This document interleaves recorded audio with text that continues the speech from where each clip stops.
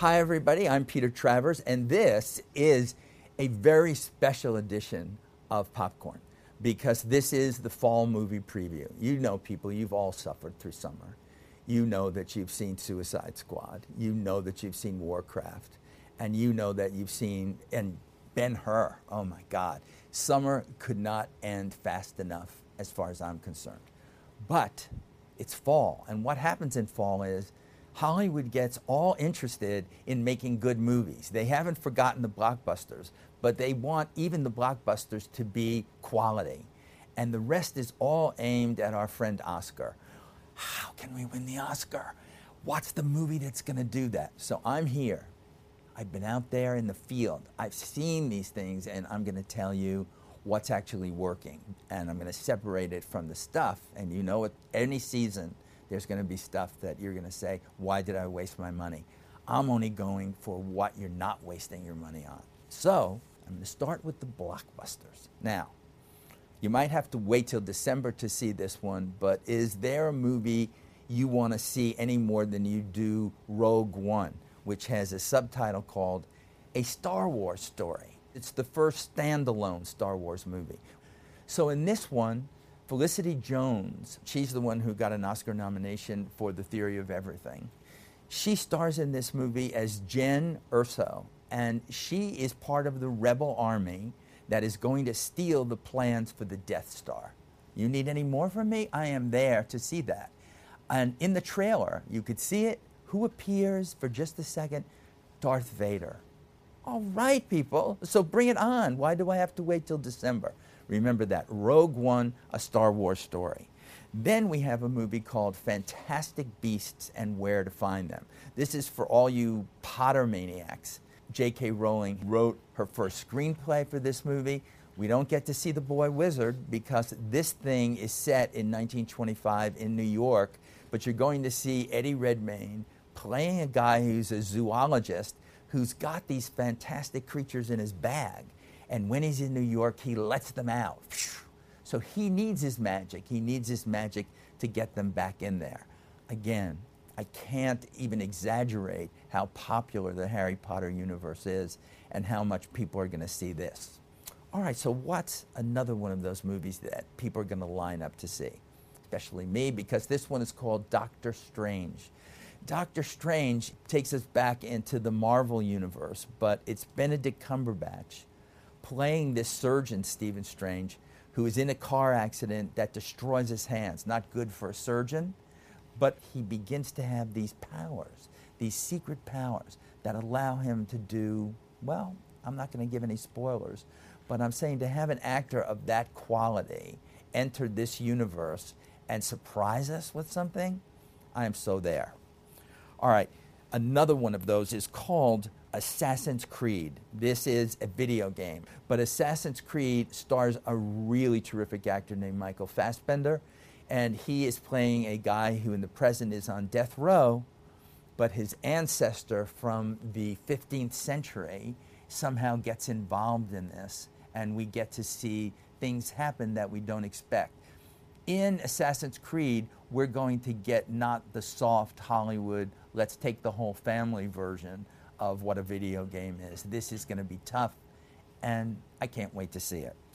I'm also putting on my blockbuster list, even though they're not comic books or epics or Harry Potter, two other movies. One is called The Magnificent Seven.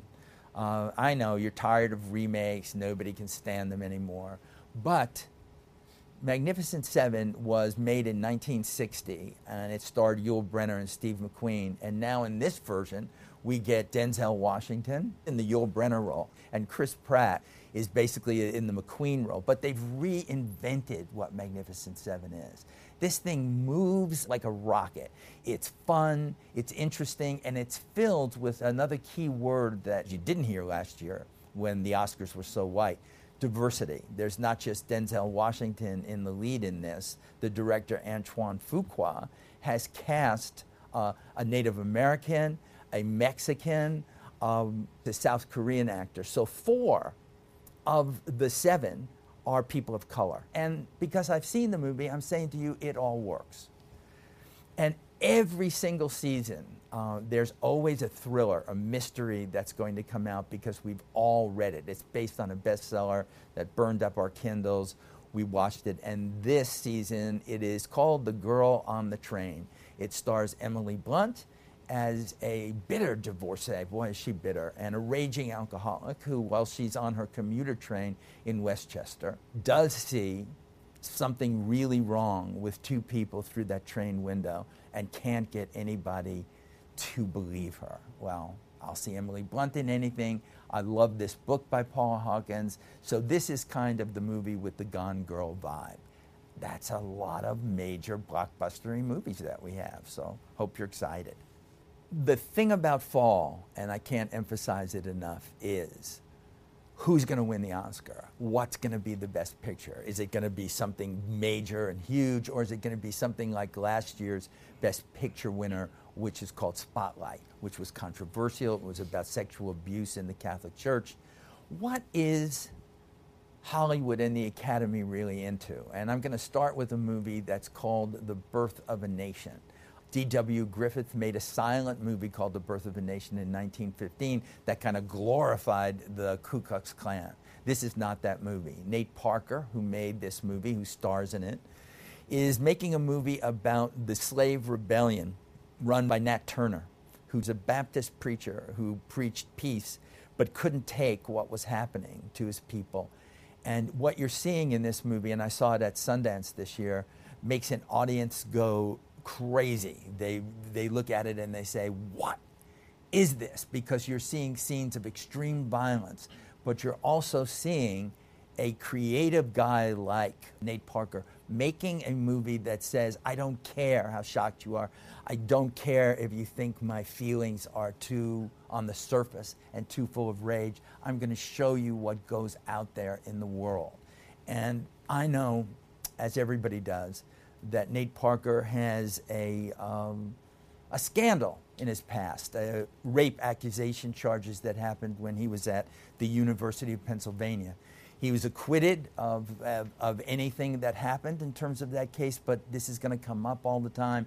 It's going to make people say, do I want to see a movie made by this guy? I'm saying you do. Birth of a Nation is that kind of a movie that you'll hear in any kinds of award talk because it's the most exciting motion picture that I've seen this year.